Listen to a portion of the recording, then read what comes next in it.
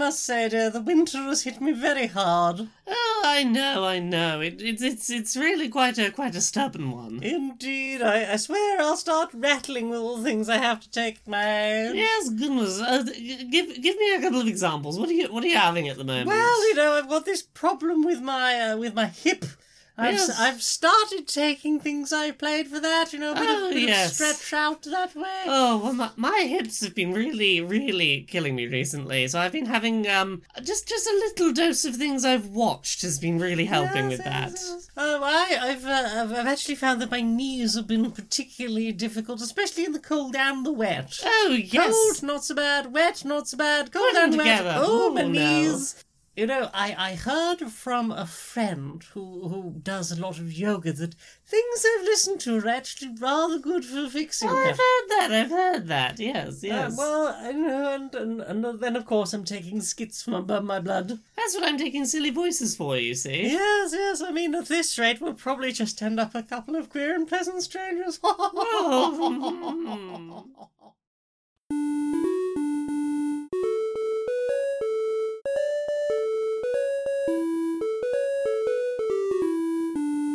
Greetings, strangers, queer and pleasant. I'm not Laura Kate Dale. And I'm not Jane Eris Bagnet, and welcome to another episode of Queer and Pleasant Strangers. It's a podcast where two queer trans ladies try and work out the exact right amount of energy to not sound sleepy, but to also not peak the audio. A peek behind the curtains there. A peek behind the curtains, indeed. How are you doing? I'm sleepy. Same. I've been sleepy all day. It's because we're up until 1 a.m. Yeah, a little bit. I did my first stream as a Twitch partner this week. Happy partnering. Woo. I won't throw more confetti at you. You've been fetted enough once this week. It couldn't have happened at a better week, honestly. No, because by the time this goes up, people will frankly need the entertainment. Yes, people will frankly need the entertainment, and there will be some cool things that I'll be able to talk about by the time this is up. Right, and have streamed by the time this goes up. You got you. Yeah. I thought we were talking about the elections. I mean, there's that too. The world is tiring right now. Yes. But also, I got some big shiny things I'm allowed to stream, and this is a good week for that. Yeah, come hang out with the butt buddies. It's like, hey, I've just been made a partner. Here's a bunch of unreleased games I can stream. Ooh. Which I imagine will get the numbers in even higher. That's the hope. I'm hoping for a couple of real good streams this week. Mm-hmm. Good luck to the mod team. Indeed. Because that's going to bring the Gamers TM in. The Gamers TM. It's fine. I've got auto mod on, and I'll just turn on subscribers only or followers only chat with a 1-day delay if the worst happens. I'm going to have that in a tab ready to go, so I can be like, oh, you've not been following me for at least 24 hours. You don't get to chat. Bye-bye. Goodbye. Nice. But yeah, shall we talk about some things we've played this week? Yeah, let's talk about some things you played. What have you played? Oh, I've been playing so much Xbox Series X. You have? I can talk about it. The embargoes are up as of the time you're hearing this. Yeah. So it's been a weird console to review the Xbox Series X because I've largely just been playing existing Xbox One games with patches. It's not been a lot in the way of new stuff. There is a definite lack in the launch lineup of here is the new thing that shows off what the console can do that feels new. The whole back of the box of the new Xbox is just a big advert for Halo. It's like, oh, you clearly were hoping Halo was going to be ready for this, That was and printed a while ago, huh? Yeah. Oopsie.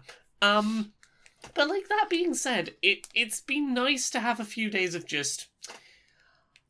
I had a launch day Xbox One, and that thing was not... In terms of user interface, it was not fast at the best of times, and by the end of its lifespan, it was practically sluggish. It was a bit of a pain to use. If nothing else, this few days with the Series X has been real nice for just... Oh, I can just use all the menus and they go real fast. They respond. They respond, and... Everything has much faster loading times, which is real nice, and everything runs better. General rule of thumb, if you're wondering about, hey, do I want a Series X? Sometimes when games, have inconsistent frame rates and don't quite, stay stable at what they're trying to do, basically all those games in your backwards catalogue, probably going to hit stable at their frame rate now, whatever that is. Everything runs at a nice locked frame rate, and that's really lovely. It has given enough power that last generation games are like, oh, I can handle this now. Yay. Played a lot of Forza Horizon 4, because honestly that is like, if you're looking for something that looks and runs well on the Series X at launch that makes you go, I feel like I am playing a next-gen game, that's the game. Like, I had access to a few things. The stuff I had access to that had specifically been updated for the Series X was Forza Horizon 4, Gears 5, and Yakuza Like a Dragon. Of the games that I was able to play, Forza Horizon 4 with its next-gen patch was definitely the game that stood out best as like a technical showcase. Everything's running at a really good, stable 4K 60 FPS. All of the draw distances are improved. All of the there's still pop-in, but it's much further away in the distance. Reflections look great. Shadows look great. It's a really good example if you want a game that feels next-gen to look at and go, I'm going very, very fast and lots of assets are being moved in and it's all just going at 4K 60 frames a second, not skipping a beat. Like, that's a technically impressive game that, like, looked visually interesting and was, like, the thing that I would probably show people to be like, hey, look what games can look like on this on the new version of the console. It is a nice looking game. It did feel cool. I'm not a big racing games person, but, like, it was the game in the launch lineup that I was like, yeah, this feels very shiny and like I'm playing on a fancy new gaming box. Gears 5, I played a few hours of. Honestly, it's still Gears 5. It's exactly what you imagine out of Gears 5. Gears 5 is a game that is deliberately slow and plodding so that it can have as much like texture detail as possible all of the time, and this is that on more powerful hardware. It's just more of that. It looks good, don't get me wrong. It's exactly what you expect it looks like. There's nothing that's going to surprise you about how it looks. It looks like Gears on a new console. Yakuza Like a Dragon it definitely looks better and runs better on the Series X. It's not the game you're going to be showing people as like a technical showpiece of, look at how fancy games look on the new box. It's probably one that you'll spend a decent amount of time playing. Oh yeah, like it's very silly. It's very silly and very fun and very dramatic. Like that moment that we stopped off on Sunday night where we're like, this is all silly, and then just suddenly like, oh, that was some whiplash there. Then some things happened. Generally seems to positively handle some of its diversity of cast. Yes. I'm thinking of that, probably the same scene that you are. Yeah. That was treated decently. Yeah. And I imagine a lot of games would not have done so. Yeah. GTA. Yeah. But like, here's the thing. Yakuza definitely feels like a game that has been ready for a while and has had, like, a next-gen coat of paint attached to it more than anything else I played. Like, playing through Forza and Gears and Dirt, all of them to a certain degree felt like a lot of work had been put into the next-gen versions of them. Yakuza is... We quickly painted some next-gen over it. And, like, the biggest difference I noticed in real time was... My goodness, I don't have time to read loading screen tips because as soon as they're gone. And like that's the main difference you'll notice with most games you play is just everything runs a lot faster. Gotta run fast. And that's real nice and convenient. I don't know if that's for a lot of people going to be enough to sell a new console to them that has no particular... Like, if you already have an Xbox One X, you probably don't need a Series X right this second for this. But if you're someone who's been out of the loop on Xbox for a while, and, like, I can see the person that the Series X is probably for, which is, I like some of the things that Microsoft makes, but no one game for a while last gen has been enough to convince me to buy a console. And, like... Now would be the point to jump in if you're that person and go like, look, Game Pass, I know it's a subscription thing, for like £6 suddenly it's like, oh, here's every game from last generation and it runs a lot faster and everything is like capping out its frame rates. Like, it's not a bad time to jump into basically last generation's games. Yeah, there is that aspect. Yeah, that's the use case I see of it, is if you didn't bother with Xbox last generation, this might be a good time to jump in on a generation's worth of good games that none of which were great enough to catch your attention. Quick resume is a wonderful feature. I love it. This is that whole thing where you can have multiple games suspended in the background and jump right back into where you were. The biggest complaint I have about it is I wish that it gave you some way to quickly see a list of what you have suspended at any given moment, and particularly what's the next thing that's going to get kicked off of my suspended list if I open something new up. What have I not saved? Yeah, like, what it doesn't do is, let's say you open up a new game, it doesn't go, hey, opening this is going to close your copy of Gears 5 that you opened 5 games ago. Just checking, have you saved it? Do you want to pop in and save it just in case? There's none of that. There's no for definite knowing how much space you... Because obviously the number of games you can have suspended varies depending on which games you have suspended. Yes. And there's no definitive way to know, can I open another game without knocking something off my suspend list? Like, if you're only... I feel like the safe way to use it is to only assume that maybe 3 games are going to be suspended at once. Like, that's a very safe number to assume. I mean, short of reviewing a brand new console, most people probably aren't going to be opening more than 3 games. It's something to know about. It's a thing to know about. And, like, here's the thing. 3 to 5 seems like its comfortable range. 3 is what I would rely on. Cool things about that again, not going to necessarily be for everyone, but for me, I fucking love this, is you can unplug the console and move it, like, completely unplugged from the power, move it to another room, plug it back in, and your quick resume stuff is still there. Which, like, logically I know how that works. It still feels really cool to be like, unplugged the console, I plugged it back in somewhere else. It still knows exactly where I was in the game, and that's really cool. It is undeniably a very powerful piece of gaming hardware that, like, really suffers from not having one game at launch that goes, this is the one that shows off what this can do. Like, the closest it has is Forza. And don't get me wrong, Forza Horizon 4 is a great technical showpiece in the way that a lot of consoles launch with a very technically proficient racing game. Racing games are usually the place where you see this stuff done right at launch. And that's not to say that it, you can boot Forza Horizon 4 up and feel like, cool, I've got a game that looks next gen. It's a shame that there's not any other variety of, like, that you haven't... You've got Gears 5. Like, it feels like it's missing that something to point to. Like, Like, maybe Halo? Yeah, like maybe Halo. It's missing the game that everyone's excited to pick up on day one. Yeah. You're going to be doing a lot of playing games that came out last gen or cross-generational titles that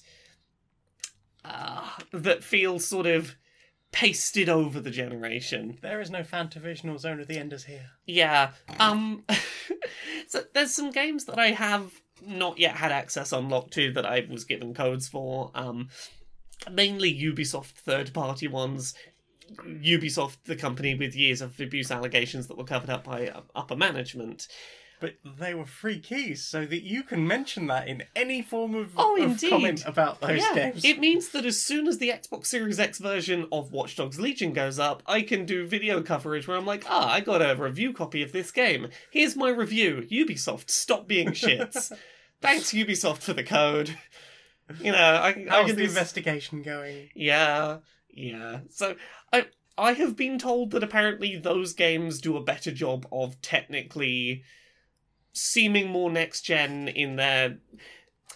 Where Yakuza feels like a last-gen game that was pasted up to next-gen, apparently from what I've heard, those are the opposite. Those feel like their past generation ones suffered a bit as a result, and so that the next ones could be a little higher up. But I mean, yeah, I've been having fun. I can't tell you, here's the game that makes this worth buying. Like, I have one, and it works a lot better than previous Xbox consoles. It is the Xbox console that got rid of most of my problems with Xbox consoles. There's just not really anything new to play on it. If you've got spare cash, yeah, and you want to get a Game Pass, yeah. If you are someone who skipped out on last generation of Xbox and are like, you know what, I would like to be able to play some Forza and some Gears of War and some Halo and some stuff, and I want to play them with faster loading times. It's a good box that does it. If you have accidentally destroyed your current Xbox, yeah, like this is a very it's a very good machine that I like.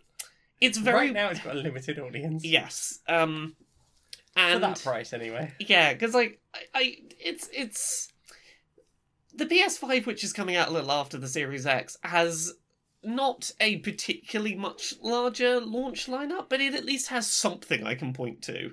I can go like, hey, there's Spider-Man, there's Demon Souls, there's Astro's Playroom, there's Sackboy. There's a few things that feel like, oh, there is stuff to check out. There is stuff that might be a system seller. Yes. But accessibility-wise, all of your peripherals and controllers and everything transfer over. That's great. There's no accessibility about that. Yes, up. It'll probably... it will be up by the time this goes up. All of your system settings carry over. They basically didn't break it. They took all the accessibility stuff they've already done and just didn't break any of it. So yeah, that's that.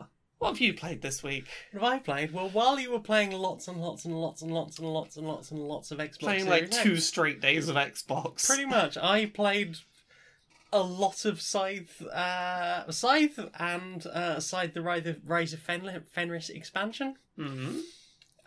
So Scythe is a sort of a cross between an Ameritrash and a Euro game.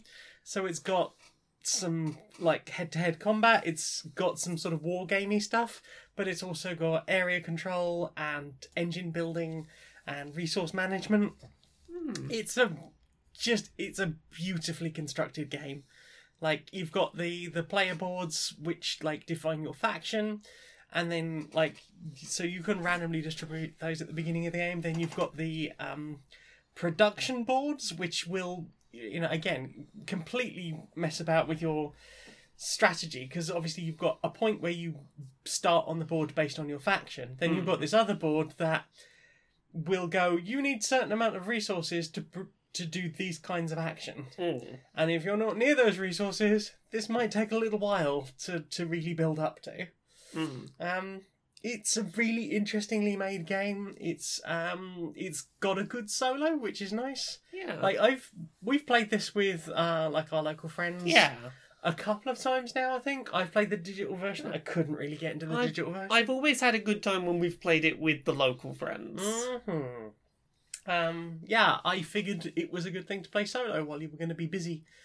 So the company that made it also made the Automa system for viticulture, and apparently it takes a lot from that. So apparently there is some crossover between the manufacture of wine and the conquering of fantasy Europe. Well, I mean, you might be conquering fantasy Europe regions that cultivate wine. I guess so. Yeah, but so basically Scythe is set after the Great War, except it's a Great War where there was this factory churning out mechs that was meaning that the war was much, much, much more devastating, and that when the war came to an end, people were like, you know what, let's just probably dial it back a bit. But Scythe itself is like, hey, things are starting to bubble back up again. In a bad way, tensions are rising. Rise of Fenris takes the tensions are rising bit and goes, hey, let's add a campaign to that. Let's add a 8-part resettable campaign. Yeah. Where there are branching narratives in it. So if you do a certain bit in the first mission, and depending on how people vote at the end of the first mission, you will either go for war or peace. So if you go for war, you will have mech mods, which means that you can modify your 4 mechs that you churn out over the game. and they will be more powerful in different ways, or they will do slightly different things based on what modifications you've given them. Or if you've gone for peace, you can have industrial modifications. So things like you can have like a free action on your board, just using this token, and you flip it over once you've used, and at the end of the game, you draw out of a bag of the types of mods, and I think you draw 2 each or 3 if you're the winner of the game, and then you can pay up to $50 each. Weird that it's dollars in a European-based game. But yeah, and you can basically buy mods that will go further into the campaign with you. And the Automa has like a set list of things. Like, it will remove some of the cards that make the game a bit easier. Yeah. Meaning that potentially you'll shuffle more, but potentially you'll have a lot more difficulty overall throughout the game. I'm really fascinated to see where it goes with it, because, I'm having a lot of fun. I'm about 4 chapters in, just had a huge reveal, got to open a big box. Ooh. I remember this box. I was very excited. There was cool stuff in the box. There was cool stuff in the box. So this is the 3rd Scythe expansion. I do not have 1 and 2. Yeah. I'd like to get them eventually. Yeah. But, like, the first one is just 2 extra factions. There are already spaces for them on the board. It feels a bit weird that they aren't in the base game. I get it. Like, it's already a 1 to 5 player game. They don't even want it necessarily to be a 7 player game, but there are potentially 7 factions. Yeah. And I suspect there will be more in other expansions. Yes. Of the trilogy. Then you've got the Wind Gambit expansion, which is all airships, which adds a whole extra mechanic. And then there's, like, in that also is included a whole thing about changing ways you can win the game. Because usually you will through actions like building all 4 mechs, or building all 4 of your buildings on various tiles, or doing upgrades on your board so that things cost less and you get more out of doing certain actions. Like, you earn stars through doing that, and once the 6th star, someone's placed their 6th star, that is the end of the game. And then you tot up the score based on, like, where people are, what kind of resources they have. There's something else and I can't remember what it is. How popular they are. Calculate certain things as well. So yeah, like, that is usually how the game ends, but there are things in Wind Gambit that do things like, once somebody's placed their 5th star, you have, like, 2 actions, and then the factory's going to explode. Oh. So everybody wants to try and move all of their things into or as close to the factory as possible, because when it explodes, for every one of your units that gets blasted back to your home base, you get 1 popularity, which pushes you massively up the track and potentially could mean that you're going to get a bunch more points at the end of the game. Things like that. Just a way to modify the game. Modifiers, yeah. But yeah, like the Rise of Fenris, which is the 3rd expansion, the only one I have, you just get this nice spiral-bound book, which makes it really easy to just go, okay, this is everything I need to set up on this side, and then when I get to the end of it, I flip it over, and there's, like, how I wrap this game up. Hey. There are spoilers on the punch board, but you can largely avoid them because they're, like, properly laid out. There was quite a nice thing. They were like, hey, we've hidden something in the box somewhere. Go look for it now. Don't open any of the boxes, like the boxes within the box, but there's something in the box you don't know about. It did a cool, sneaky thing. It did a cool, sneaky thing that I was really happy about. And the fact that the whole thing's resettable. Yeah. Like, yes, you will know what's going to happen, potentially, depending on what your decisions are, but... Like, overall, like, the fact that you can go, I can play through this whole thing again and have all these changes and these I won't. If we eventually do it together, I won't know what's going on, so there'll be surprises for me. I will not use that against you. There isn't really any way, because you're still basically playing Scythe, but Scythe where potentially you've bought special things for your mech. Yeah. Or, because basically, like, the scoring at the end of the game is you are given money based on these things, and whoever's got the most money is the winner. Yeah. So at the end of each game within the campaign, you note down how much money you've got. Yeah. And that is added to your overall wealth, which you don't get to spend within the next game, but you can spend on upgrades. Yeah. And, like, single-use perks as well. So throughout the game, you can use up to 7 perks. They cost $15 each. That's money that you could be spending on mods, but how badly do you really need to start with 3 extra coins or a little bit of extra popularity or something? Yeah. It's really fun so far. I'm glad. What about you? I want to talk a little bit more in depth about one of those Series X games that we sort of glossed over. I want to talk just a little bit more about Yakuza Like a Dragon. For anyone who's not played a Yakuza game before, they are typically sort of big, sprawling, open-world RPGs. The combat is usually like action brawling. You do your sort of, all your combos to do lots of attacks. This is that, but with a turn-based battle system instead. A lot of the Yakuza games up until this point have all been about a singular protagonist. I think there have been 6 previously games. This is, I believe, the first one in quite a while to be like, here's just a brand new protagonist and new story. It is very much a place to jump into Yakuza if you've been wanting to check the series out and have not done so before. Short version, you play as someone who was a bit of a shitty kid and ended up idolizing the local small faction of the Yakuza because one of them fucking saved your ass one time when they really didn't have to. And you end up, I'll take the fall for you, and they don't reciprocate, and now, you gotta go on a big mission. It is the Yakuza games are bigger, they're always bigger than I think they are, because apparently they're like 40+ hour games, like they're pretty... That makes sense. Yeah, they're like 40-50 hour, like just to do the linear story. I really like the cast in this one so far. Our protagonist, his whole defining trait is, I want to be... I play Dragon Quest games. I want to be a hero like the heroes in Dragon Quest. Very strange... But also Yakuza. Yeah, but also I want to be an honourable Yakuza. I don't know why they keep referencing Dragon Quest when it's not made by the same people, and that seems a really weird choice. But, like... I'm not sure. Have you actually looked into the connections? No, there's no one. connection that I can see between these companies. One is made by Square Enix, yes, and one is not. One is made by Sega. Is made by Sega. Yes, I don't see the connection. No. But yeah, his whole deal is like, yeah, sure, I'm going to be part of the Yakuza, but like, if I find out someone's scamming kids on my turf, I'm gonna, go beat them up and return the money to the kids. I'm gonna be honourable and no doing shady shit. You gotta have the honour and respect of the Yakuza, but not any of the shady stuff. I have generally been really pleased with the other cast members that have been added.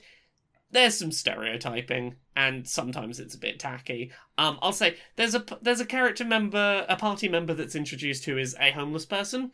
All of the conversations that you have with him are really well handled about like the realities of how people get into homelessness, and that it's not just as easy as just go get a job, says person who's only been homeless for 5 minutes, and that's all great. What's not necessarily so great is like, one of my attacks is I'm going to sleep on some cardboard boxes to recover health, and one of my attacks is I'm going to throw bird seed to make the pigeons attack, and one of my attacks is I'm going to swig some alcohol and spit it past a lighter to sort of do a fire attack. It's a little bit tropey. They feel more like circus skills. Yeah, it's a little bit like, these are the attacks a homeless person would have, which can be a bit like... The thing that has made me not bothered by it is that all the conversations around that character have been really tasteful and intellectually reasonable. Like, it's been like very thoughtfully handled, I think. Yeah.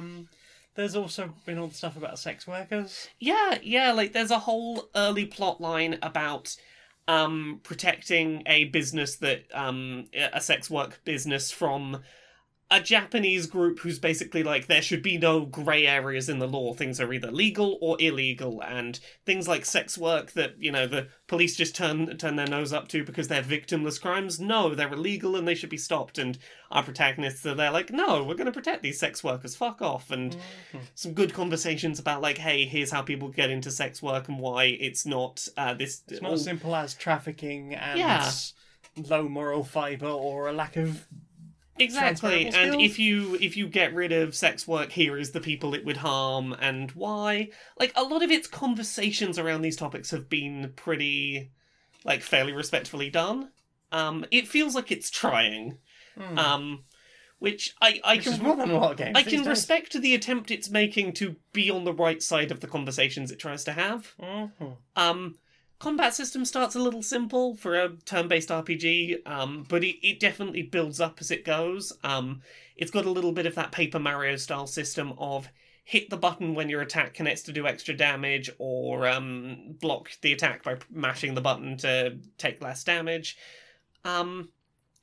Very cutscene heavy. Go into it knowing that like it's a very story heavy game with a lot of cutscenes. Especially at the beginning. Yeah, it starts very cutscene heavy, but I've been having a lot of fun with it, and it is definitely going to be it's not the most impressive game on the Series X, but it's the game that I have on that console that I foresee myself playing the most of in the coming weeks. It's certainly the one I've looked up from whatever game of Scythe I'm into at the time and gone, what the fuck just happened? Yeah, it's generally been pretty like a good mix of like respectful and then okay. We're doing that now, huh? We're doing that now, huh? You got some fucking anime special attacks going on. Bought a big vibrator to beat people up with. The Pokemon analog. Oh yeah, the flash Digimon. creepy flashes as Pokemon. They're not all flashes, but No, they but just they're seem like- to be like goons. Yeah, it's different types of villain collected by Pokedex style. Yep. Which starter would you like? Red creep, green creep, or blue creep? They're just guys in suits. They're just guys in suits. But there's also the Flasher. Yeah, that whole fucking Pokemon side quest was wild. Yeah, and then we sat there for about 20 minutes making up our own lyrics for the Pokemon thing. What kind of Pokemon are you? What kind of Pokemon are you? Yeah, so I'm having a lot of fun. I'm having a lot of fun with it. It feels like it's got a lot of heart. The little places where it's occasionally a bit like, okay, that's a bit tropey, are usually swept aside pretty quickly by like, okay, the game's back to being pretty pretty good. And it does a few things in places where it's like, we're gonna pose quite a difficult thing, like quite a big concept. I don't really want to go into specifics or spoilers yet, but like, what were you, like 10 hours into it by that point? Yeah. And just like, here is a huge thing, and you can think about it one way or you can think about it another way. Yeah, it is a thing a lot of people have questions about. Yeah, we had quite a plot thread going on. We did. That we had a lot of back and forth of this could go either way, and Is this a good thing? Is this a bad thing? Is this something that people have consented to or not? yeah, And also, is everyone else consenting to this? yeah, it's the further I get into it, the more I'm really buying into the way it's telling its story.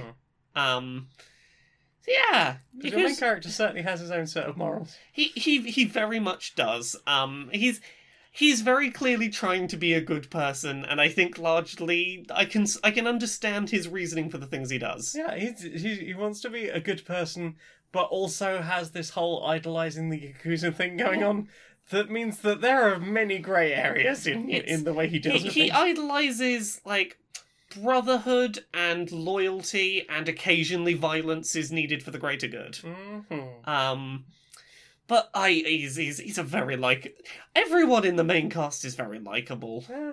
Yeah. What about you? What else have you been playing this week? I played some more Spirit Island. Yeah. I played through, I think, the last two games, like solo games on a single board on my own, with the basic starter spirits, and I did not really get on too well with the last two spirits I played. Struggled a bit there. Then I decided to play through like a couple of two-hander games. First one I got absolutely wiped quite early on as well. Second one, I took some thoughts about. I watched a couple of YouTube videos. I considered some thoughts about how I would do things slightly differently, or how I should be improving my strategy. Played a two-hand game, one with a high complexity spirit, one with a low complexity spirit. And I won that game pretty concisely. Yay. So yeah, I'm excited to play more of that and try out more of the spirits. Nice. Which is good, because there's an expansion pack coming soon, and I'm excited to see what more complexity they could add. Yeah. What about you? Not much else. It's just been a week of Xbox. Xbox. It's just been a week of let's play a lot of Xbox and see whether it looks shinier or not. We did play some more Pandemic Legacy Season 0. Oh, we did. And we can't talk much about it because of the nature of Legacy games, but It's good. it's good. We had our first mixed success. We did. We had our first, we completed one objective but not both. And Yeah, so that's a new mechanic for this one. Previously it's been, you've lost a month or you've won a month. yeah. This is the first time you've gone, oh, you completed a mission. Well, Yeah. that's fine. Off you go. Off you go. Yeah, you don't get to retry the month and try and do, but no, you did one. You did one, so you get to move on with the game, but also you do get your funding level increased. Yes. So you'll have a slightly easier time the next month, but additionally, like, the mission you didn't complete, Might Well, have like, some long-term yeah. negative consequences. after the one that we got a mixed success on, we got asked a question by the game that we didn't definitively know the answer to. Yes. And it seems like the objective we didn't complete might have had the answer to the thing that we then got We asked. just took a stab in the dark and hoped for We, it, really. we made an educated guess. We Yes. had some bits of information with which to make educated guesses Yes. on. And we made the guess that made the most sense with what we knew. But it definitely felt like, oh, if we'd completed that objective, we probably would know what this was. Yeah. And that's probably going to come back to bite us in the arse if we've guessed wrong later. Yes. Like, Especially since, there's a disease involved. It feels like this might be a situation of, oh, you fucked up in an early month. Now, a few months from now, you're going to try and do a thing to fix the situation, and that action's just not going to work or something like that. We also got to create our new aliases, so Oh, we have yeah. now neutral aliases. Yes, we have new disguises and new things that we can do and new abilities. Yeah. I have Felicity Devine Yeah. and Fifi 555. I'll say this. I think I can say this much about the aliases system. It is a lot more gracious about letting you swap between your aliases than I expected it to be. Yeah, I was worried it was going to be, you pick one at the beginning of Yeah. the game, and that's Like- it. You are cutting yourself off from those skills that you put on that I first don't one. think it's a major spoiler to say it only costs a single action to switch aliases, which is really nice. If anything, that might allay some people's fears. Yeah, it's... The aliases system is very much, hey, look, for one action you can swap to a whole new moveset. Yeah. And you can swap back at any time. Basically any time. Yep. You've got to be in certain locations, but... Yeah, I am We've got some having... new things going on as well. Yeah, we have new mechanics, and there's a mechanic that keeps threatening to happen, and we're like, no. That is the thing we are. We're not letting that We happen. will play everything else badly just to stop that one thing happening. Yeah, we don't want an additional gameplay mechanic to deal with. You can go. You can stay in the box gameplay mechanic. And we have basically snuffed out an entire gameplay mechanic. There's a whole part of the game that just is sat on our table, like, nope, fuck off. Don't want to deal with you. Yeah, but we're getting further through the year, and now we're going to have more objectives to complete each Yeah. This one that we keep trying to put off is very much like the more difficult objective we have available. It keeps being a very difficult one, and we're like, yeah, but I don't want that though. Not really, no. It's going to be a bad time. It's going to be a bad time. Having a bad time, having a bad time. Is that everything we've played this week? I believe so. Oh no! I played one other thing. You played a video game. I played a video game. I had a few moments spare. You played a video game that you got given a video game. Yeah, somebody gave me a review copy of a game. Yeah, tell us. Directly. I yeah. applied for it and I got it. Yeah, tell us I'm about serious that game. professional now. I played Manifold Garden. Yes, this is that game that I played a little bit of on stream a while ago. A long time ago. Yeah, describe Manifold Garden for us. So if you liked things like Antichamber and Superliminal, you'll probably really enjoy Manifold Garden. I mean, probably more Antichamber than Superliminal. Yeah. But it does that thing of like messing with physics by teleporting you around invisibly. And like pretending to be non-Euclidean geometry and endlessly wrapping worlds. Yeah, the basic mechanics, early in the game at least, are You can change the direction of gravity so a different wall is the floor. Yep. And if you fall off the world, eventually you will fall back to where you started. Slightly above it, in fact. Well, yeah, so if you're trying to get to somewhere above you, you can jump off and fall down and land above where you started. Yep. But if you want to go slightly somewhere to the right of you, that is far away. Like, say you want to get down a corridor really quickly, you can find a pillar on that thing, make the side of that the floor, and then just fall down the corridor. It's much quicker to get around. It is a game of manipulating the world state and using the infinite negative space to get around. It's awesome. It's really fun and brain-bendy. The art style is absolutely fantastic. When you achieve complete puzzles, it rewards you with a very satisfying visual thing happening. Yeah, basically, you complete a series of puzzles. It will usually involve getting some kind of laser thing working, which will point at, like, this weird anti-cube. And you take the anti-cube and you put it on the tree in the sort of anti-cube space. If you drop the anti-cube while you're wandering around with it, the whole level resets and you have to go and pick up the cube again. Yes. Not entirely resets, but to the point of, this is where I picked up the cube. You're not allowed to lose that cube. Yes. And as opposed to taking blocks off of trees, going, this is the tree that points in that direction and all of the blocks will point in that direction. With the anti-cube, you just put it on the tree, and then you're rewarded with the Tesseract. Yes. And the Tesseract you go and plant, and that grows a new tree, and that unlocks part of the game. Yes. And then you got a beautiful fractal image. Yeah, those fractal trees are quite stunning to see. Yeah, the Tesseract trees are amazing because as you sort of look through them, you get all these, like, rainbow patterns. As they're sort of folding in on themselves. Well, when they're first growing, and, like, all the background does all this, like... That sort of whole fractal thing, like, think the opening scenes from Doctor Strange. Yes. Where things are, like, just multiplying off in directions. It's visually very impressive. It's quite mind-bending. It's a really fun game. Like, a lot of it is, like, logic your way around the puzzles, and don't get too hung up on which way is up and which way is down. Yeah. Some of the puzzles, especially later on, are, hey, can you find this really tiny detail? Like, you've done all this thing, now go and find a really tiny detail. Or, have you worked out that perhaps you need to do something again that you've already done but backwards? Like, okay, yep, that's a lot to think about. I am really enjoying it. I think I'm very near the end. I have gone through what I believe is the last door. It very much seems like you are going to do the final thing. Yeah, but I've been on that an hour, so... Yeah. Yeah, it's a really fun game. It's a really good game. It's cheap.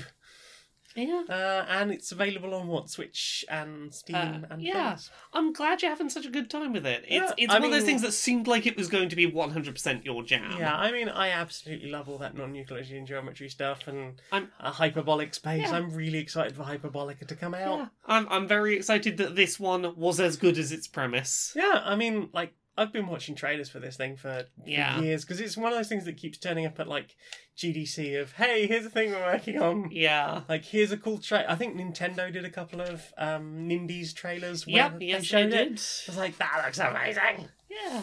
And I loved Antichamber. Although a lot of people didn't love Antichamber. I loved Antichamber. Yeah, I think it's really pretty, and I love that sort of just weird art style of everything seems mostly flat. But the colour of the world will largely change depending on what the floor is. Antichamber is a gorgeous space to just get lost in without stressing too much about, like, getting to the end. Just explore and let wander where it takes you. And sometimes the end is behind you. Indeed. Many times the end is behind you. Mm-hmm. Yeah. And sometimes progress is behind you as well. Yeah. By walking backwards. Yes, there's lots of things that can make progress happen in that game. Anything else? No, that's everything I've played. Well then, time for this. Alright, everyone, we've called this meeting. Everyone here?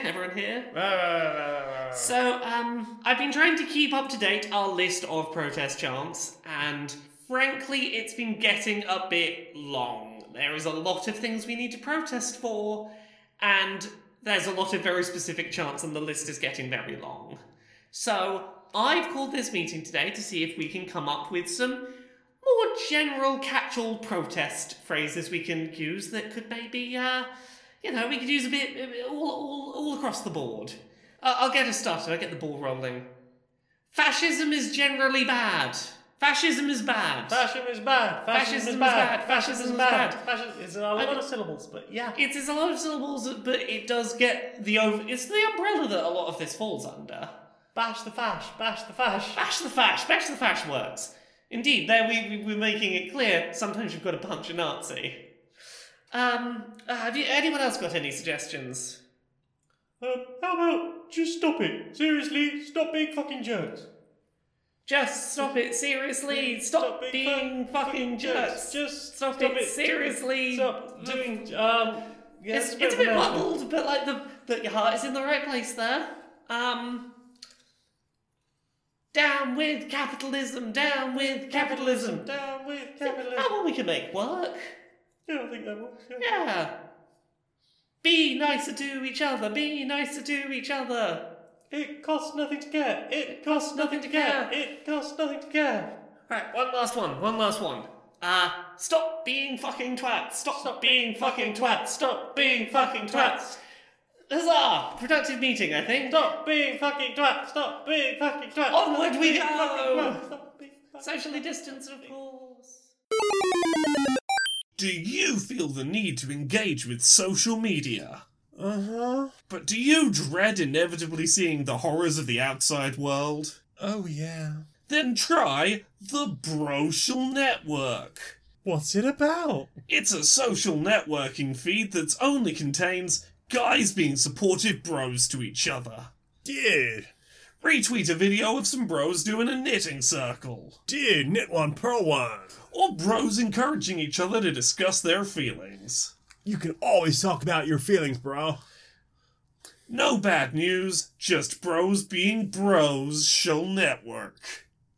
Do you know what I want to see more of? This game was brought to you by Barry and Larry. So, what has gone in your eye meats? Very little this week. It's been a very played-heavy week. I'm very tired and I've played much Xbox. So many Xboxes. We watched a couple of things together. Should we start with those? Yeah. We watched some more episodes of School Nurse Files. Yeah. Still a bit about that show. It's still... It's like a train wreck I can't stop watching, but occasionally I go, ooh, really? It's got real B-movie vibes where it's like, it's kind of weirdly written and poorly paced, and sometimes things aren't properly explained. Yeah. But like... I mean, I sometimes like the not explaining things aspect of it. Like, because it creates more mystery of just like, why is this person doing this thing? What does this even mean? Yeah, but like, overall, I have been digging it. I like that it has finally introduced a sort of formal antagonist, it seems. And like, everything going on with this antagonist has been really interesting. Very much trying to work out their whole thing that seems to be looking after the downtrodden, but perhaps doing so with less than positive magic. And having that snarky, like, I use my powers this way and I can do whatever I want. Yes. While you've got somebody else who's like, I use my powers for good, I use my powers to protect people, I don't use them to benefit myself in any way. It's... The main thing that's been brought up so far is like, oh, you're just like, you're capturing that magic to sell to people, which our protagonist is like, no, don't fucking do that, that's dangerous. I mean, like, every religious person we've encountered in this has show been so like, far, hey, this energy should only be used for positivity. Yeah, it's... I'm constantly having a good time watching it. Or, I'm having a fascinated time watching it. I'm consistently fascinated by it. Absolutely. I mean, and that is the reason I think I've kept watching it. Like, I want to know what's happening. I want to know what's going on. The visuals in it are at times ridiculous and at times beautiful and at times horrific, but in a good way. I'm really intrigued to see if it has a payoff that it's going to reach. And it's only I think we're about halfway through the series. Yeah, it's only like 6 episodes. 6 episodes. So like we're probably over halfway through it now. And I want to see it. It's short enough. I want to see it through. Yeah, there are a couple of things. There's a scene towards the beginning of the second episode where the nurse is turning to another character and being like, I need your energy, and the guy's like, I need to recharge. No, I need to be sorted first. And I was like, oh, consent, please. And again, this is very squick. Again, I don't know how many of these things are translation based or not, but They do keep happening. they keep happening. Yeah. There was that. There was the thing in the first one where they're talking about Someone the guy like having- you being disabled. someone like you having a disability Yeah. was a weird thing. There's been a few things where I'm just like, I don't know exactly what you meant by that, and there are bad ways to read it. yes, yes, it could be a translation issue, but even so, it was translated badly. Yeah. Squick. Yes. But yeah, fascinated. I want to know what happens next. Indeed. We also continued watching Star Trek Discovery Season 3. So good. It's so good. Cake is eternal. They've been doing a in this good job. They've been doing a good job of expanding those characters out, Yeah. and exploring them. Into the future. Yes, we met a new character who I very much liked. They've got good energy. Mm-hmm. We explored a character's unwillingness to admit their limitations, which is a big mood. Mm-hmm. I don't want to admit that I can't do the thing right now. No. Lie down. Have a rest. Don't change the bedding. Change the bedding. Becky. What about you? What have you been watching? I've been watching a drum programming masterclass. Ooh, Another tell me more. Udemy. I basically I've been exploring lots of stuff about melody recently, but I'm gonna need a rhythm to back it up. So I'm going back to my drum class and learning more drum stuff. When I get time, I'm still working on my music stuff. So I've been practicing my Hanon exercises to get a bit more better at doing fast things with fingers, which I'm sure will have multiple benefits. And now I'm getting onto some drum stuff and making drum patterns and loops and such. And then I hope to put them all together in whatever my next tune ends up being. Heck. You got any others? The only other thing I watched this week is so you know the YouTube channel Some More News. You're Yes. aware of this particular Oh channel. God, is this the film? Yeah, have you seen this? Oh, I've seen it come up in my feed, and I was like, I am not ready right now. I had it on while editing video because it's one of those things that like I could sort of have on in the background. Yeah. So Some More News is a YouTube channel that exists that usually does say 20 to 30-minute videos that are about world topics. Mostly American politics. Indeed. You usually like, hey, let's pick apart like all of the flaws in this American politician's nonsense and debunk all their stuff or things like that through the lens of this character who is disheveled angry news dude. Yep. Formerly a cracked bit. Yes, it was a bit on Cracked that has evolved into its own series, and Because you know what Yeah. happened to cracked. yes, so good content that you have to be in the right headspace to watch because it's often like, oh, we're gonna talk about some real shit going It's on. one of the more digestible places to get US news from, as Yeah. somebody outside the US. Yeah, and to get like a good level of depth on Yeah. a specific news topic. Lots of very good research has gone into what is presented as a slightly silly concept. Exhausted. Yeah, so they put out a video a couple of days ago called Our Popcorn Movie Dystopia, Some More News the Movie. Isn't it like 2 hours long? It's 2.25 hours Yeah. long. It's a 2.25 hour long. I don't know if movie is the right word for it. It's got some celebrities in it and Right. some animation budget, and there is loosely a plot that is so it's occurring. like a Michael Moore film. It follows a narrative structure. So the short version, Right. to like not spoil the whole thing, is it is essentially about how movies and pop culture for decades have known that Trump is an evil person who should never be given positions of power. Right. And looking at movies that overtly and less directly have over the decades had Trump literally be the inspiration for their villains for decades, often Trump as president as movie villain. Like, through the 80s and 90s, that was a recurring archetype. Wow. Trump as president is the villain. I know it came up in The Simpsons at one point. Yeah, well, there's a lot of talk about, like, the villain in the Super Mario Brothers movie is where this all sort of starts, is Okay. Bob Hoskins' character is deliberately meant to be an analogue for Donald Trump. He is, slicked blonde, slicked black... Doesn't he play Mario? Not Bob Hoskins. Who played, Bowser? I can't remember. Yes, guy who played Bowser. Slicked back blonde hair, real estate mogul turned politician, who lives in the huge tower with his name on it, with the solid gold room up top that he lives in. And there was also, like, Back to the Future 2, wasn't there? Yeah, Biff Tannen is explicitly based on Donald Trump. And using that as an archetype for, like, we've known for decades Trump was rich billionaire who should never have power archetype. And then sort of using the starting point of surprisingly anti-fascist movies from the past that were about fighting fascism, and often the face of fascism was literal Donald Trump analogue, through to it goes on quite a journey to eventually get to talking about it's important not to lose hope in the face of fascism feeling overwhelming, and talking a lot about how previous generations have basically primed our generation to be like, the previous generations are not going to solve the problem, they're putting all their hopes on the youth to fix fascism.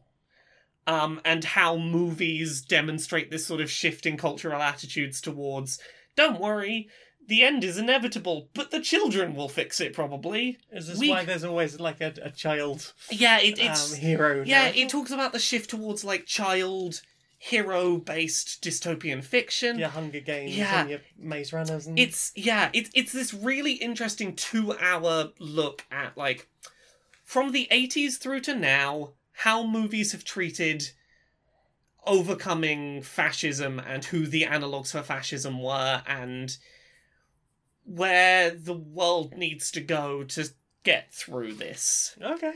It's fascinating. Oh, I definitely want to watch it. Yeah, I just didn't think I it's- would be in the right place for it right now. Yeah, it's that wrapped up in a weird time travel plot with Macaulay Culkin and I completely forget her name, the girl who played Matilda.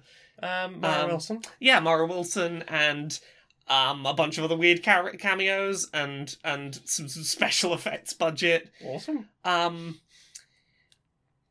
It is a 2-hour journey that is well worth going on if you've got the mental space for a 2 Got the hour. spoons for it. It is 2 hours of just looking at media and how it envisioned the 2020s as a fascist dystopia and what we can learn from that. There's a lot of movies that are set in the 2020s where basically Donald Trump is the fascist overlord. That's a surprisingly common thing from the 80s. Yeah, I have spent quite a lot of this conversation just imagining someone deep faking Donald Trump into Back to the Future 2.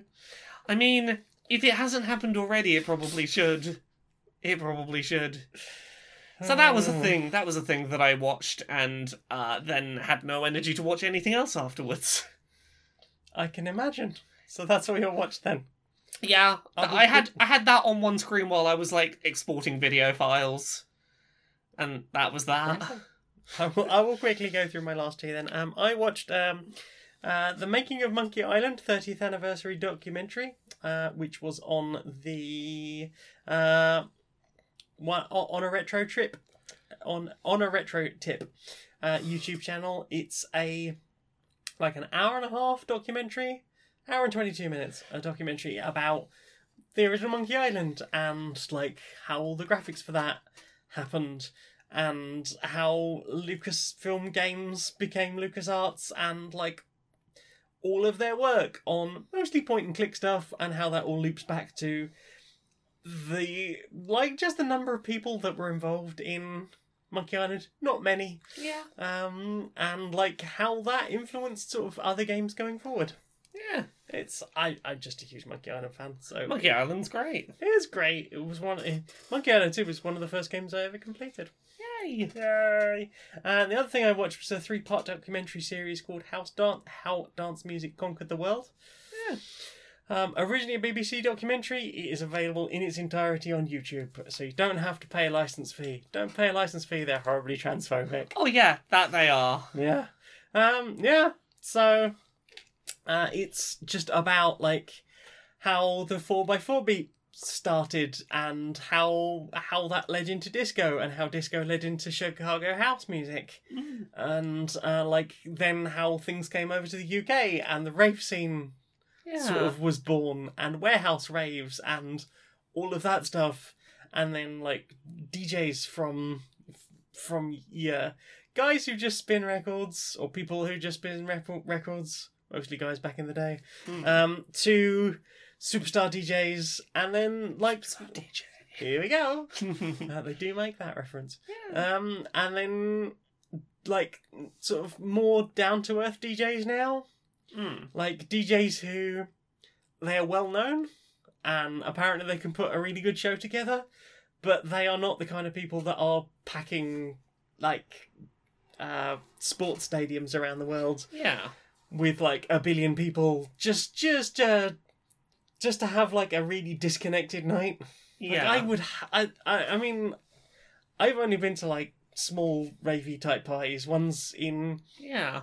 like, officially in a legally rented warehouse, Yes. as opposed to an illegal warehouse party, because I just would be too fucking nervous. Oh god, no one wants to have their good time interrupted by cops showing up. So many of my friends love a warehouse rave. I can't imagine letting myself relax enough to have a good time if there's the Exactly. threat of cops might show up. It's not even the cops. It's like, oh yeah, gangsters heard about this and they decided that they were just going to take over the fucking night. So now I might get stabbed. Yeah. Like, yeah. Or, Not- or there'll be no toilets. Or I can't put anything down even for a second because Yeah. fuck knows. Not my scene. Not my cup of tea. Not but my energy. I know people who love a warehouse rave. Can't stand the thought. I've never been to one. Just don't think I'd be comfortable. Doesn't at all. seem like my jam. I barely feel comfortable going to regular raves. Yeah. But there are some people who go, it's not a rave unless you're going to a underground warehouse somewhere. Blah, blah, blah. But like even the birth of that scene, talking about like there was a room somewhere just like off the South Bank in London. They had a strobe light and a fog machine, and they spun house records, and that was it. To hey, here is the guy who designed it like the 4-way tweeter, so that you could have an entire room full of people, and they would all be able to get an interesting experience. To DJs who knew how to work that equipment, had worked with the people who built it, and could then do like panning around the entire room. So they could, like, just make the room move with whatever records they were spinning in, like, unique and interesting ways. It's a fascinating documentary from, like the way music was chopped up to the instruments and equipment they made. Just, like, interviews with the people, because it's weird to think that, like, people... oh, yeah, I'm the guy that invented the basic 4x4 break from disco music. That they're still... alive and kicking and relatively young. Yeah. Or just look it. But, like, yeah, like, there's a lot of people in that whole scene. And then, like, I think, like, the last episode is talking about, like, how Armin van Buuren went from packing massive stadiums to going, I'm kind of bored of this, because everyone expects me to do the same thing all the time. And I've never had time for a family or proper relationships. I've just travelled around the world. And Tiesto as well. Yeah. Was another one, which is like, oh wow, did huge big things, destroyed my life. Wow. But like, have managed to come back from that by doing my own thing rather than doing what people wanted me to do all the time. Yeah. One thing that did concern me slightly about that whole thing was, hey, we've gone from like disco and Chicago house and just watching it get whiter and whiter and whiter and whiter. Yeah, I did have that thought while you were talking about this. I was like, how white this get? Like, almost as soon as it gets to the UK, it gets very, very white. Yeah. And, like, there's interviews in the first one where they're talking about, like, they didn't know or care who we were. Yeah. That we were the people who'd invented this music. They just wanted to have a good time. And they were having a good time. It was last year around the fact that ecstasy had started booming at this time. You don't say that ecstasy might have had a role on the rave scene. There's quite a fun scene where they're talking about so we'd been to the UK like at this point in time, and we went to people, and people weren't really dancing. They were doing that sort of awkward shuffle. And we came back 8 months later, did a completely different festival, and there were people like throwing shapes, pissing sweat, eyes rolling. It was just like, and they were like, "What changed?" And they flipped to somebody else and they're like, "Well, I don't know what we're supposed to say." Well, I mean, it was ecstasy, wasn't it? I mean, you cannot deny that's what kicked off the rave scene. That is certainly what made a big change in how well it was accepted over here. Yeah. But like all the guys that created it were like, you know, they were very happy to hear us play. They loved all our music. Yeah. They wanted to buy our records. And they loved us in a way that like New York and Chicago audiences didn't have that same energy to them.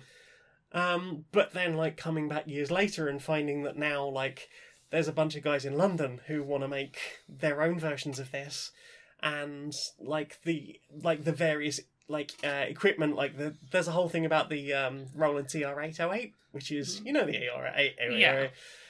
And then like the 303 and the invention of acid house, and various other like genres from that.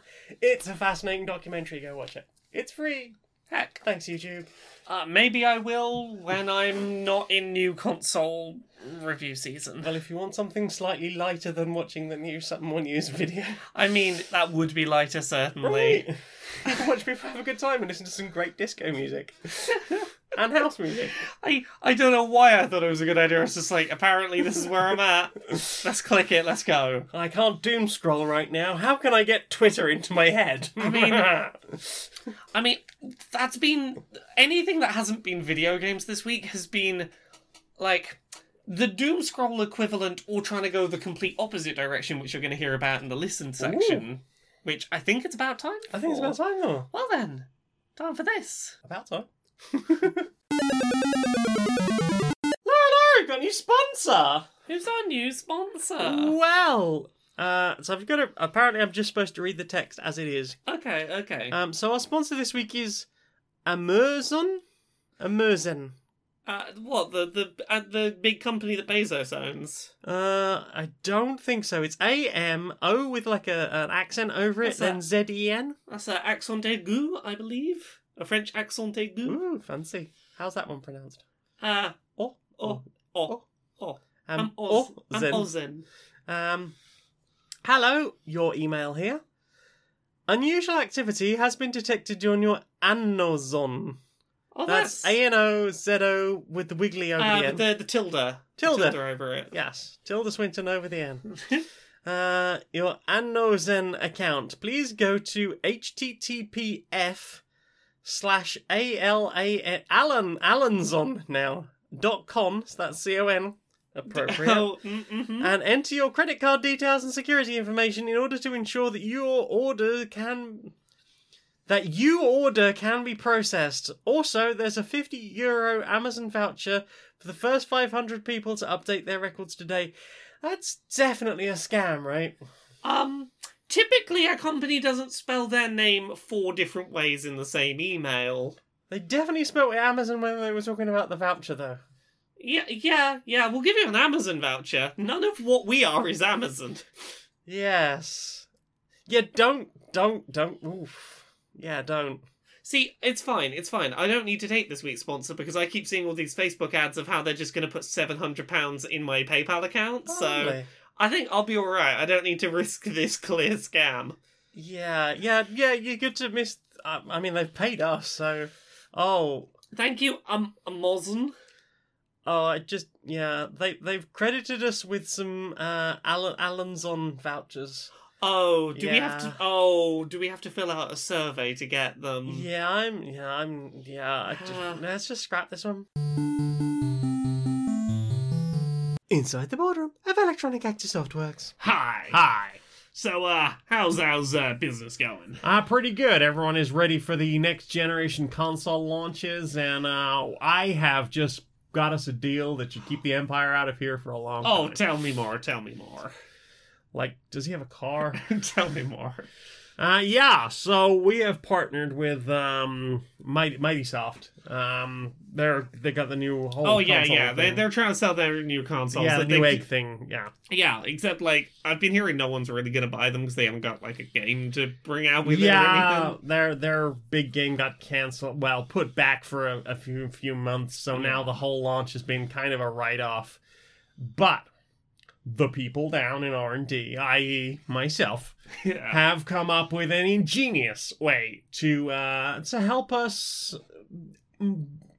More people will buy our next-gen versions of our games, and more people will have to buy the new console. Well, I mean, it works. If it's going to sell more versions of the next-gen version of the games, that's a win for us, because that's free. Well, it had to be a win for That's us. free additional money. Right. Exactly. So, people buy our latest game. Right. It's the end of the console generation. They know it's going to be pushing their system a little bit hard. Yeah. We're completely bricking their consoles. Our game, badly optimized. What? Accidentally or deliberately? I mean, are you asking from a legal standpoint or from an executive standpoint? I mean, off the record, how much of a pat on the back am I giving you? I am a fucking genius. Yeah. So yeah, we're just completely bricking their consoles. And then they're going to be like, well, it's the end of the generation. I might as well buy the new one. And I want to play that game. And it is on the new console. So we have tied the knot with Mighty Soft. And we're helping them brick some consoles. So they sell more consoles. And we sell more games. I know you just said it, but you are a fucking genius. I know. I mean, it's clear you know you said it. I know. I am so good. So, what have you put in your ears? This is the complete opposite to my watched week, where I watched Yay. a 2-hour media critique of movies about fascism. I basically just went back and did some comfort listening, because this has been a roller coaster of a week. It's been very tiring and very emotionally a lot. I went back and listened to a bunch of old episodes of The Empty Bowl, which is a podcast I talk about every now and then. It's a serial podcast. It's a serial ASMR podcast. Yeah, it's just, hey, we're going to talk very calmly and gently about cereal over some crashing wave sounds. It's just very calm, and I've said this before, I don't care about cereal very much. It's just nice, calm, enthused lads talking about a thing they care about, that if I mentally tune out for a bit, I'm not going to feel like I need to rewind and go back and listen, because I'm like, it's fine, I'm not going to be able to get that cereal. It doesn't matter. yeah, it's just comforting voices being enthused about a thing they like, and sometimes that's just all you need in your ears. Just something that doesn't hurt your brain. Yeah, and other than that, It might hurt the roof of your mouth. Yeah. Other than that, it's been music that I can just mentally tune out and not pay attention to. Yeah. I've stumbled down a YouTube recommended hole, which is... God. No. Oh, okay. Of YouTube videos of just, like, chill Nintendo music, but they keep being titled things like Nintendo music to just sort of stop having thoughts to. Yeah, I've seen a couple of those popping up recently. Yeah. There's the Yoshi one and the Kirby one. Both of which have turned up on mine and apparently your timeline as well. Yeah, like... music to mildly dissociate to, but it's Nintendo. Yeah. And there was that nice one of Pokemon spooky music as well. Yeah, until the Apart screen from the got all video. flashing, and I was like, oh, don't like that. Lovely Pokemon music. Lovely Yeah, scoops. I've been down a rabbit hole of just Nintendo music that's just kind of just gently floats you along. You've been floating on a cloud, and you don't have to think too Some much. chill background, not too energetic, just sort of Yeah. atmospheric lo-fi Nintendo I beats. needed something that wasn't 2 days of video games or the video equivalent of doom scrolling. I needed something that wasn't that. I haven't had the brain space for any new music, honestly, this week. That's fine. I went through my Discover Weekly on Spotify and was like, do not have the energy for any of these to have opinions about them. is gonna be. I'm behind on some podcasts. I'm not gonna catch up on them. I'm gonna listen to a serial podcast and a bunch of Nintendo music. What about you? I mean, there's a lot of music in that How Dance Music Conquer the World video. Yeah. And then I went and listened to some of the tracks from that video. Got S Express, a theme to S Express, All Aboard the Night Train, 4 o'clock in the morning. Classic dance tunes from back in the day. Back in day. Back in the day. That's most of it. I also listened to there's a new Oscar Schuster album out. Ooh. I've talked about them before. They make lots of weird, plinky, found sound type music. So lots of music boxes and sort of old pianos. Real lo-fi vibes of just typewriters and things very often. This is specifically... the new album is called October Night Games. It's the soundtrack to October Night Games. I don't know what that is. I'm guessing it's a game. It's got a horror theme. It's short-ish, loopable tracks of slightly, almost like Danny Elfman doing Tim Burton music. Okay. But in that unique Oscar Schuster style of like lots of like slightly detuned pianos and music boxes. It's a good album. Check it out. Yeah. It's available on Bandcamp. Ooh. And that's all I've listened to this week. Well then, time for this. Right, bring in the next one. What's the charges? This one was begging for money outside of a chip shop just in town. You stand here formally accused of begging for money. How do you plead? Guilty. Then you shall be taken from this place to another place, where I think we'll probably get you a shower, some clothes, a basic income, and a home. Next! Gabble, gabble, gabble. Right, Honor, this one was engaged in questionable street-based sex work. And how do you plead? Guilty. Right, was this of your own accord that you were doing this work? Yes, it was.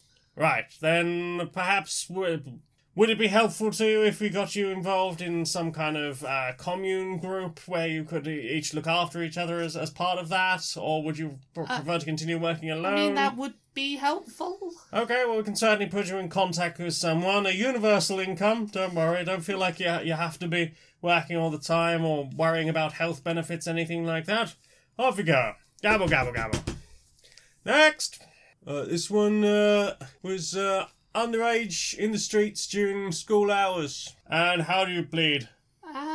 Guilty. Right, is something wrong at home, or... I mean, things are a bit rough right now. Is it a money issue? We need to talk to a parent or a guardian? Yeah. All of the above? All of the above. Okay, so we'll put you in touch with someone who will listen to you, actually to your needs, and make sure those are listened to. And a basic income. And perhaps we can get you... Is school not working for you? Is there an issue with school there? Struggling a bit. Okay, well, we'll see about getting you some extra help with that, so that you can learn as you find works for you, and that we can maybe help out your family in any way that's necessary. Next one. Gabble, gabble, gabble, gabble, gabble, gabble, gabble, gabble, gabble. Do you need to existentially scream into the void? Uh-huh. Do you have neighbours who would be disturbed, and it'd be rude to do so? Yeah, I really don't want to disturb the neighbours. Do you lack a local cornfield? I mean, that would be the ideal place to scream. But do you have a girlfriend with a great rack? That I do. Try Screaming Titties. They're a great way to dampen the noise from your screams, and you get some face-to-face time with those fabulous norks. Screaming Titties.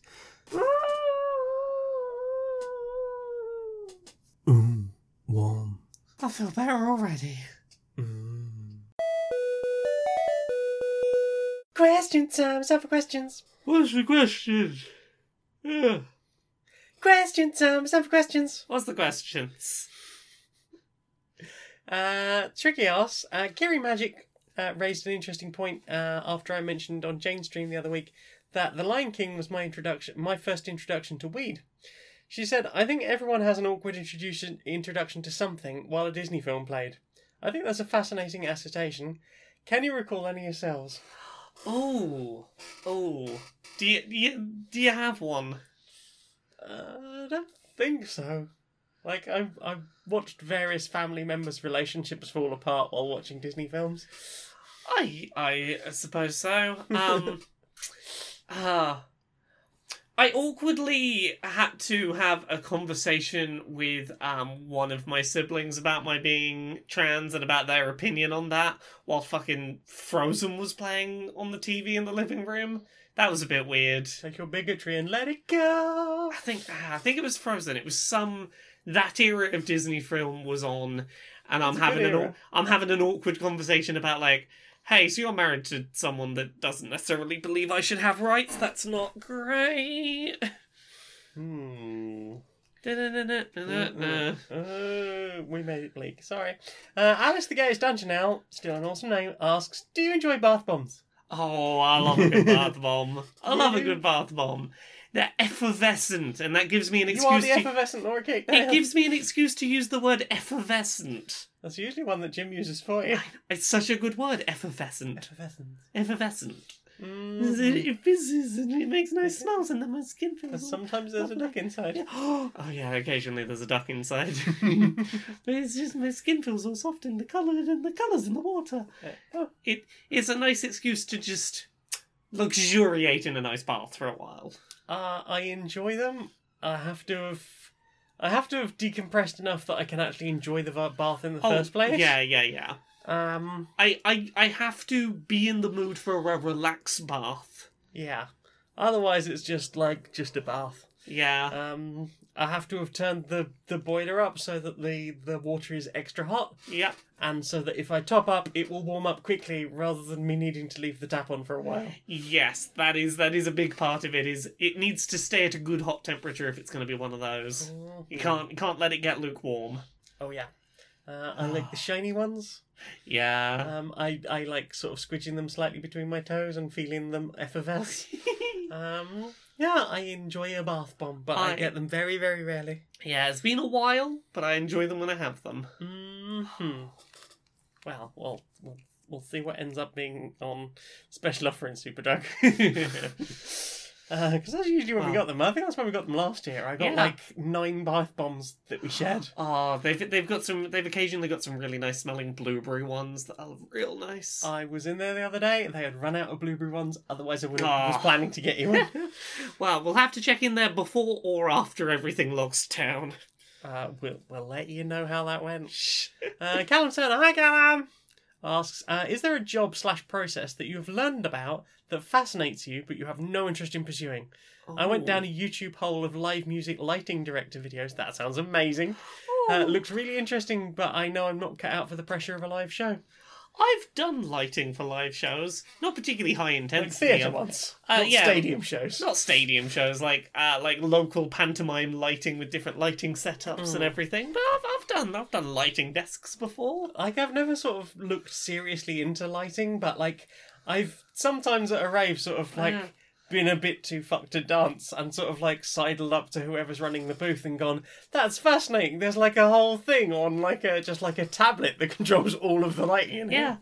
There was one pantomime once where I was running both the lighting and sound desks. The sound desk, I had like a screen and I had everything queued up in order. I just had to make sure I was like watching out for my cues in the script and starting things on time. The lighting involved more like queue up the next set of like sliders in the right place and then hit a button to make it switch from its current setup to the new like sliders you changed.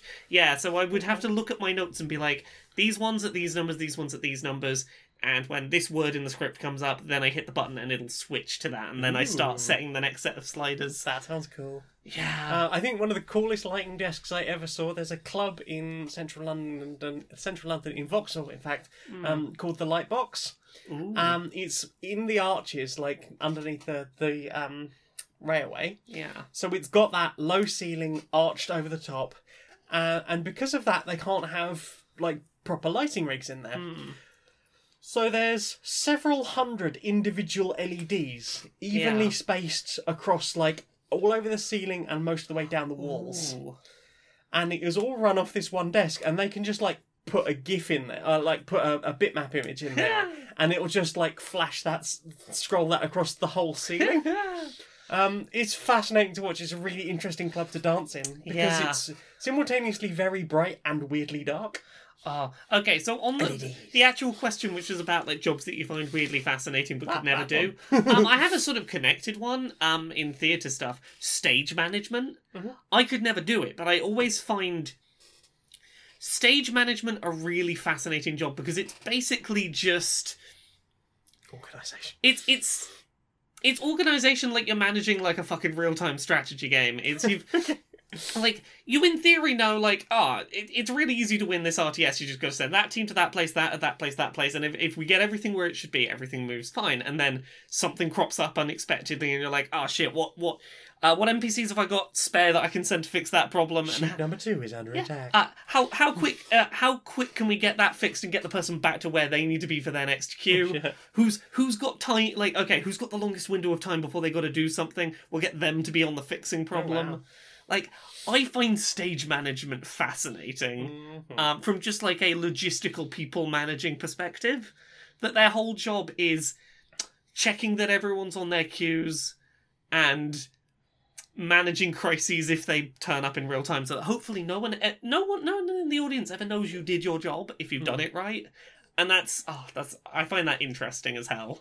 I've got a couple game dev. Yeah, Like, I have made small games before. I've made text adventures. Nobody played my text adventure. it was a very good text adventure.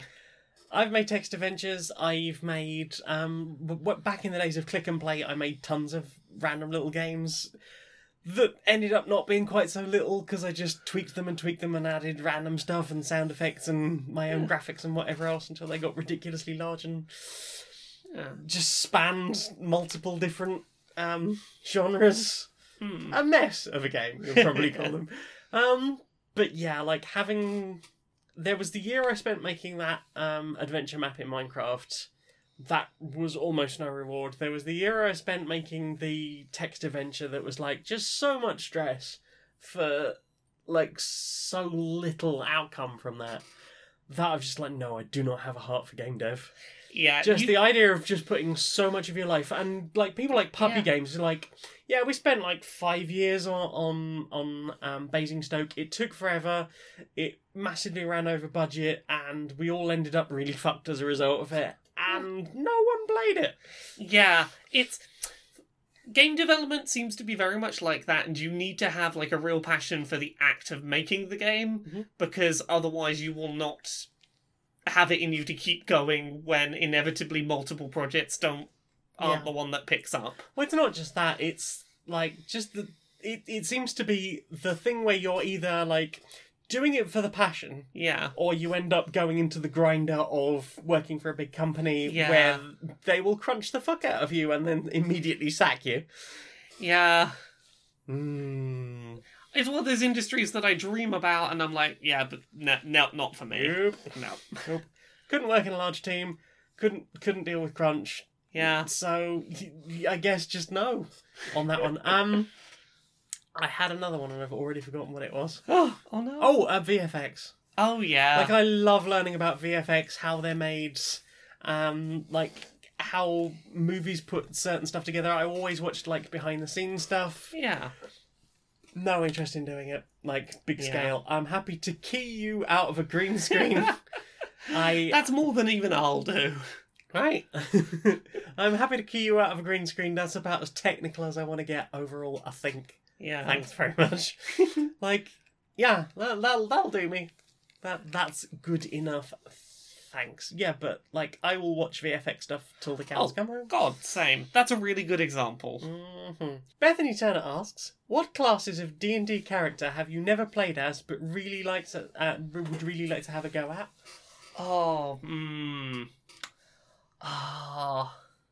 Because you've played a few of them by now. I've played quite a few. That's the question is which ones have I not tried? I've never tried a rogue, I don't believe. And rogues require a certain level of, like, premeditated, careful, planned out play that is not necessarily my style. Not necessarily D&D style either. Yeah, D&D is not, like, a great system for it, but I love... not even mechanically, I love narratively the idea of playing as a rogue, and it's very much...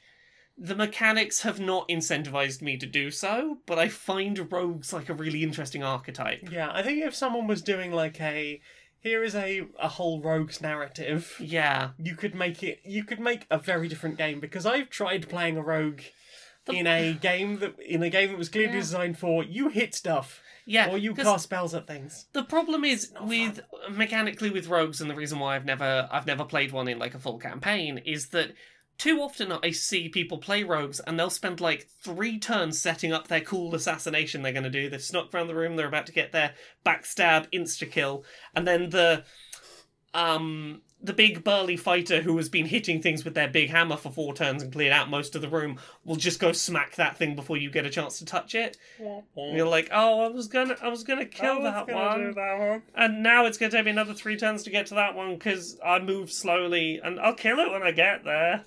But I move so stealthy. Yeah, it's a lot of like, it feels like you spend a lot of turns not really doing anything while the big flashy ones do all their cool stuff, and then you're like, and I stabbed and killed one of them. Mm-hmm. Yeah. Most of them, I've not really played many. I've played a druid, a fighter, a barbarian. Yeah. I wouldn't mind trying a bard at some point. I hear they're fun. Bards- You've sold me on bards. Bards are real fun because they get a wide spread of the different magic types, and they get all the fun charisma-based skills. Mm-hmm. So you get to do all the deception, the persuasion, the all the cool, like, I'm going to talk my way out of a problem, but also I'm a bit of a jack of all trades magic-wise. And they have a lot of the more fun backgrounds because there are a lot of the over-the-top performer backgrounds, which can be interpreted in fun ways. Yeah, I think anything where you've got like a high performance stat and a high charisma stat, you can do a lot of fun things in, especially in narrative D&D. Yeah, like, I'm really tempted next time I'm working on a character for a future campaign currently, and I would like to be a bard again. It's been long enough I've not been a bard that I'd like to be a bard again, maybe. It's fair, it's been a while. Yeah, it's been Thinking a while. about it. Goodness gracious. It's been since season 3 of Dice Funk. So what, 3 years ago? Yeah, that was what, like 4... about 3 years ago. Yeah. Yeah. Whew. Yeah. Lewis von Waramask asks, how do you think Medusa washes her hair? I mean, I don't know much about reptile care, but like a sand bath or something, and then shed? I think she would lay her head down near like a bucket of water and let the snakes do the thing that snakes do, where they sort of noodle along the edge, sort of in and out of the water themselves. She just let her hair do its own playing around in the water. I don't think that's necessarily them washing, though, is it? I don't really understand. I don't know how snake do. I don't know how snake do. How snake do? I assumed it was like a chinchilla thing, just like some grit to get the dead skin off. I don't know. I need to exfoliate. I think she would allow the snakes to clean themselves in whatever manner they usually do. Yeah, I think that's how it works. All cops are bastards. Indeed. Emphasis on the all. With an adorable kitty picture. Look at the kitty. Oh, that's a good kitty. That's a good kitty. I hope that is your kitty and that you love them very much and that they love you too. Oh. And that they do good pets. They ask favourite cookies. Favourite cookies? Peanut butter heroin. Peanut butter heroin. I mean, it's hard to say no to that. Peanut butter heroin. Do you want to explain to anyone who's listening to this and doesn't know what those are? Okay, so 100 grams of flour, 75 grams of margarine, 75 grams of peanut butter, 50 grams of dark brown sugar, 50 grams of white sugar, although I never usually bother with that. And then you can add oats to taste and almond essence to taste or vanilla essence to taste. And dollop some dark chocolate on the top, Dollop maybe. some dark chocolate onto top to make some nice chocolate chips. And cook them for about 15 to 20 minutes, depending on how big you make them cookies.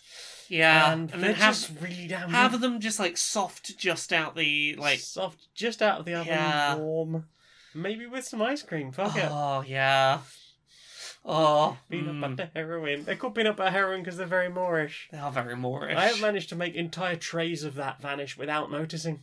Yeah, where did they go? Who knows? I mean, the fact that I am quite capable of tuning shit out, like, Yeah. without realising anyway. Like, when I was living on my own, there were times when I would bake a tray of cookies, Yeah. sit down, like, doom scroll or start playing a game or watching some YouTube and doing something else and be like, what happened to all the fucking cookies? I mean, yes, I definitely ate those cookies because there's no one else here. But where the fuck did they go? Where the fuck did they go? Yeah, they're good. They are good. There is a recipe on my website, stonemonkeyradio.blog. Yeah, people should check under that the out. vegan recipe section. I think that was like September 2018. Yeah. Go Check it go out. find it. Go find it. It's near the beginning. That is all of the questions. Well then. Time for this. Time for this. Do you know what I want to see more of? What do you want to see more Do of? you know what I want to see yet more of? Yet more of. Yeah. Racial justice Racial warriors. justice warriors. Yeah. All right, Larry. All right, Barry. How you doing? Oh, I'm not too bad, mate. Not too bad. You been up to much? Oh, trying to avoid the doom scrolling as we all are at the moment. Yeah, I think yeah. it's a lot going on and trying to avoid getting lost down that rabbit hole a bit. Yeah. I've been thinking about the fact that it's during world events which occur on a terrifyingly frequent basis these days, it'd be real easy to get doom scrolly, just eternally refreshing social media feeds. Well, I mean, it feels irresponsible not to be paying attention to everything that's going on in the world, and we are at this. There is a lot happening right now. Yeah, and the world as it currently stands very much enables paying attention to everything that is happening, Yeah, which can be a bit overwhelming. yeah, and minute to minute, there is only so much you as a human being can do. Indeed, there is only so much bleakness you as a human being can really Absorb. yeah. And it's one of those things where, like, I know me with doom scrolling. I know that a big part of why I end up doing it is because it's a sense of control over the uncontrollable. Things are scary and a lot happens, and there's that little bit in your brain that's like, maybe if I just pay attention, that will somehow make the end result better. Which it won't. That's not how this works. No, but I mean, it's also very difficult not to feel like, well, if I'm not reading this all the time, I am burying my head in the sand. When that's not necessarily the case. What if there's something I could have seen that I could have done something different about that would have made things better, and I chose not to.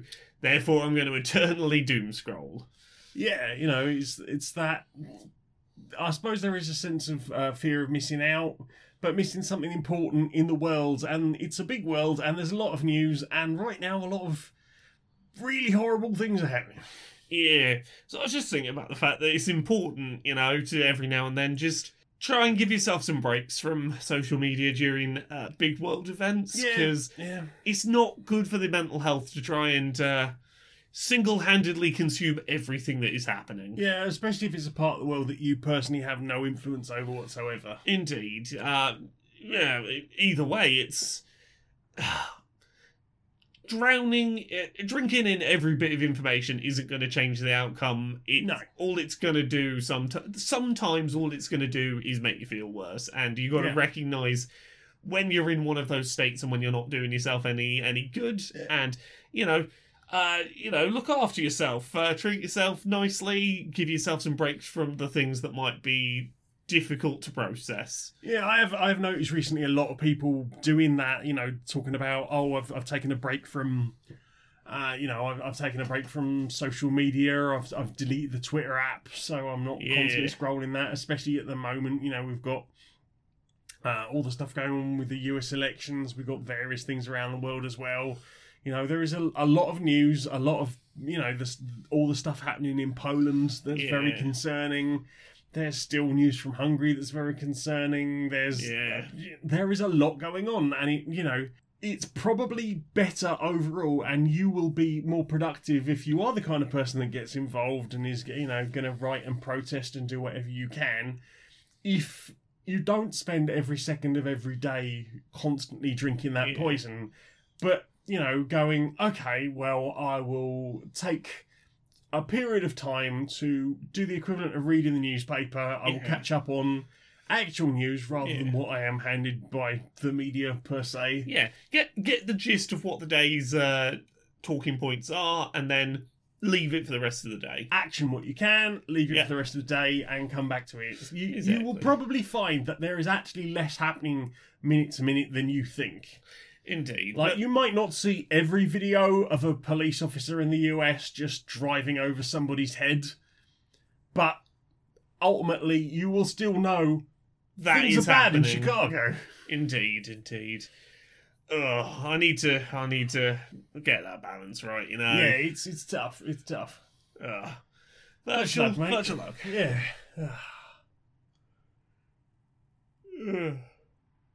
Oh, yeah, me too, mate. It's been a long one. I could do with a bit of a lie there. Yeah.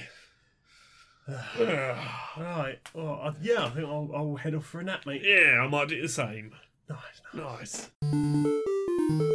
So, Laura, Yes? will you sing us out, please, darling? With all of your things that you do. You've jumped ahead. I know I'm bad at this. So, You- Laura, Yeah. where can we find you on the internet? Is a better question. You can find me at Laura K. Buzz in all the places. Twitter, Twitch, YouTube, Patreon. That's the one that pays the bills. As little as $1 a month allows me to keep doing this full time as a job. LauraKBuzz.com. Everything I post ends up there, be it written articles, freelance features, videos, podcasts, all that sort of thing.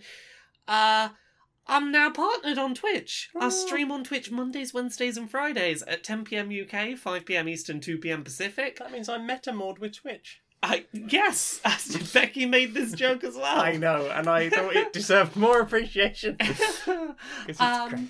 I can say this.